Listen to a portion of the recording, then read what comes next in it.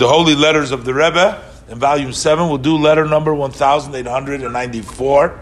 This is dated Baruch Hashem, the 8th day of Mar Cheshvan, Tavshin Yud Gimel, Brooklyn, New York.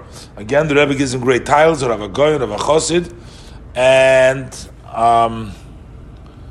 Mohara Sheyichya, sent to Asher Abramson Sheyichya, Shalom Uvracha. The Rebbe said, I read your article I paid attention to your article in which you discussed the importance of the practical mitzvahs, the mitzvahs you do in action.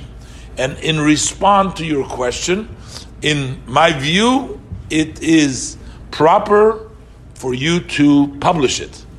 And the Rebbe says, I am making some notes in a separate paper, several notes as it relates to your article, and just to make things simpler, they have been copied into English through my secretary, Dr. Nissen Mendel. You see here, Nissen Mendel. And the Rebbe says, I am thanking you ahead if you all will let me know good news from the development, specifically from the yeshiva, and what the situation is in the general Daled Amos, the general of Chabad in your country, with blessings for success in your holy work. And the Rebbe brings in the end that over here we write God, we write a G-D,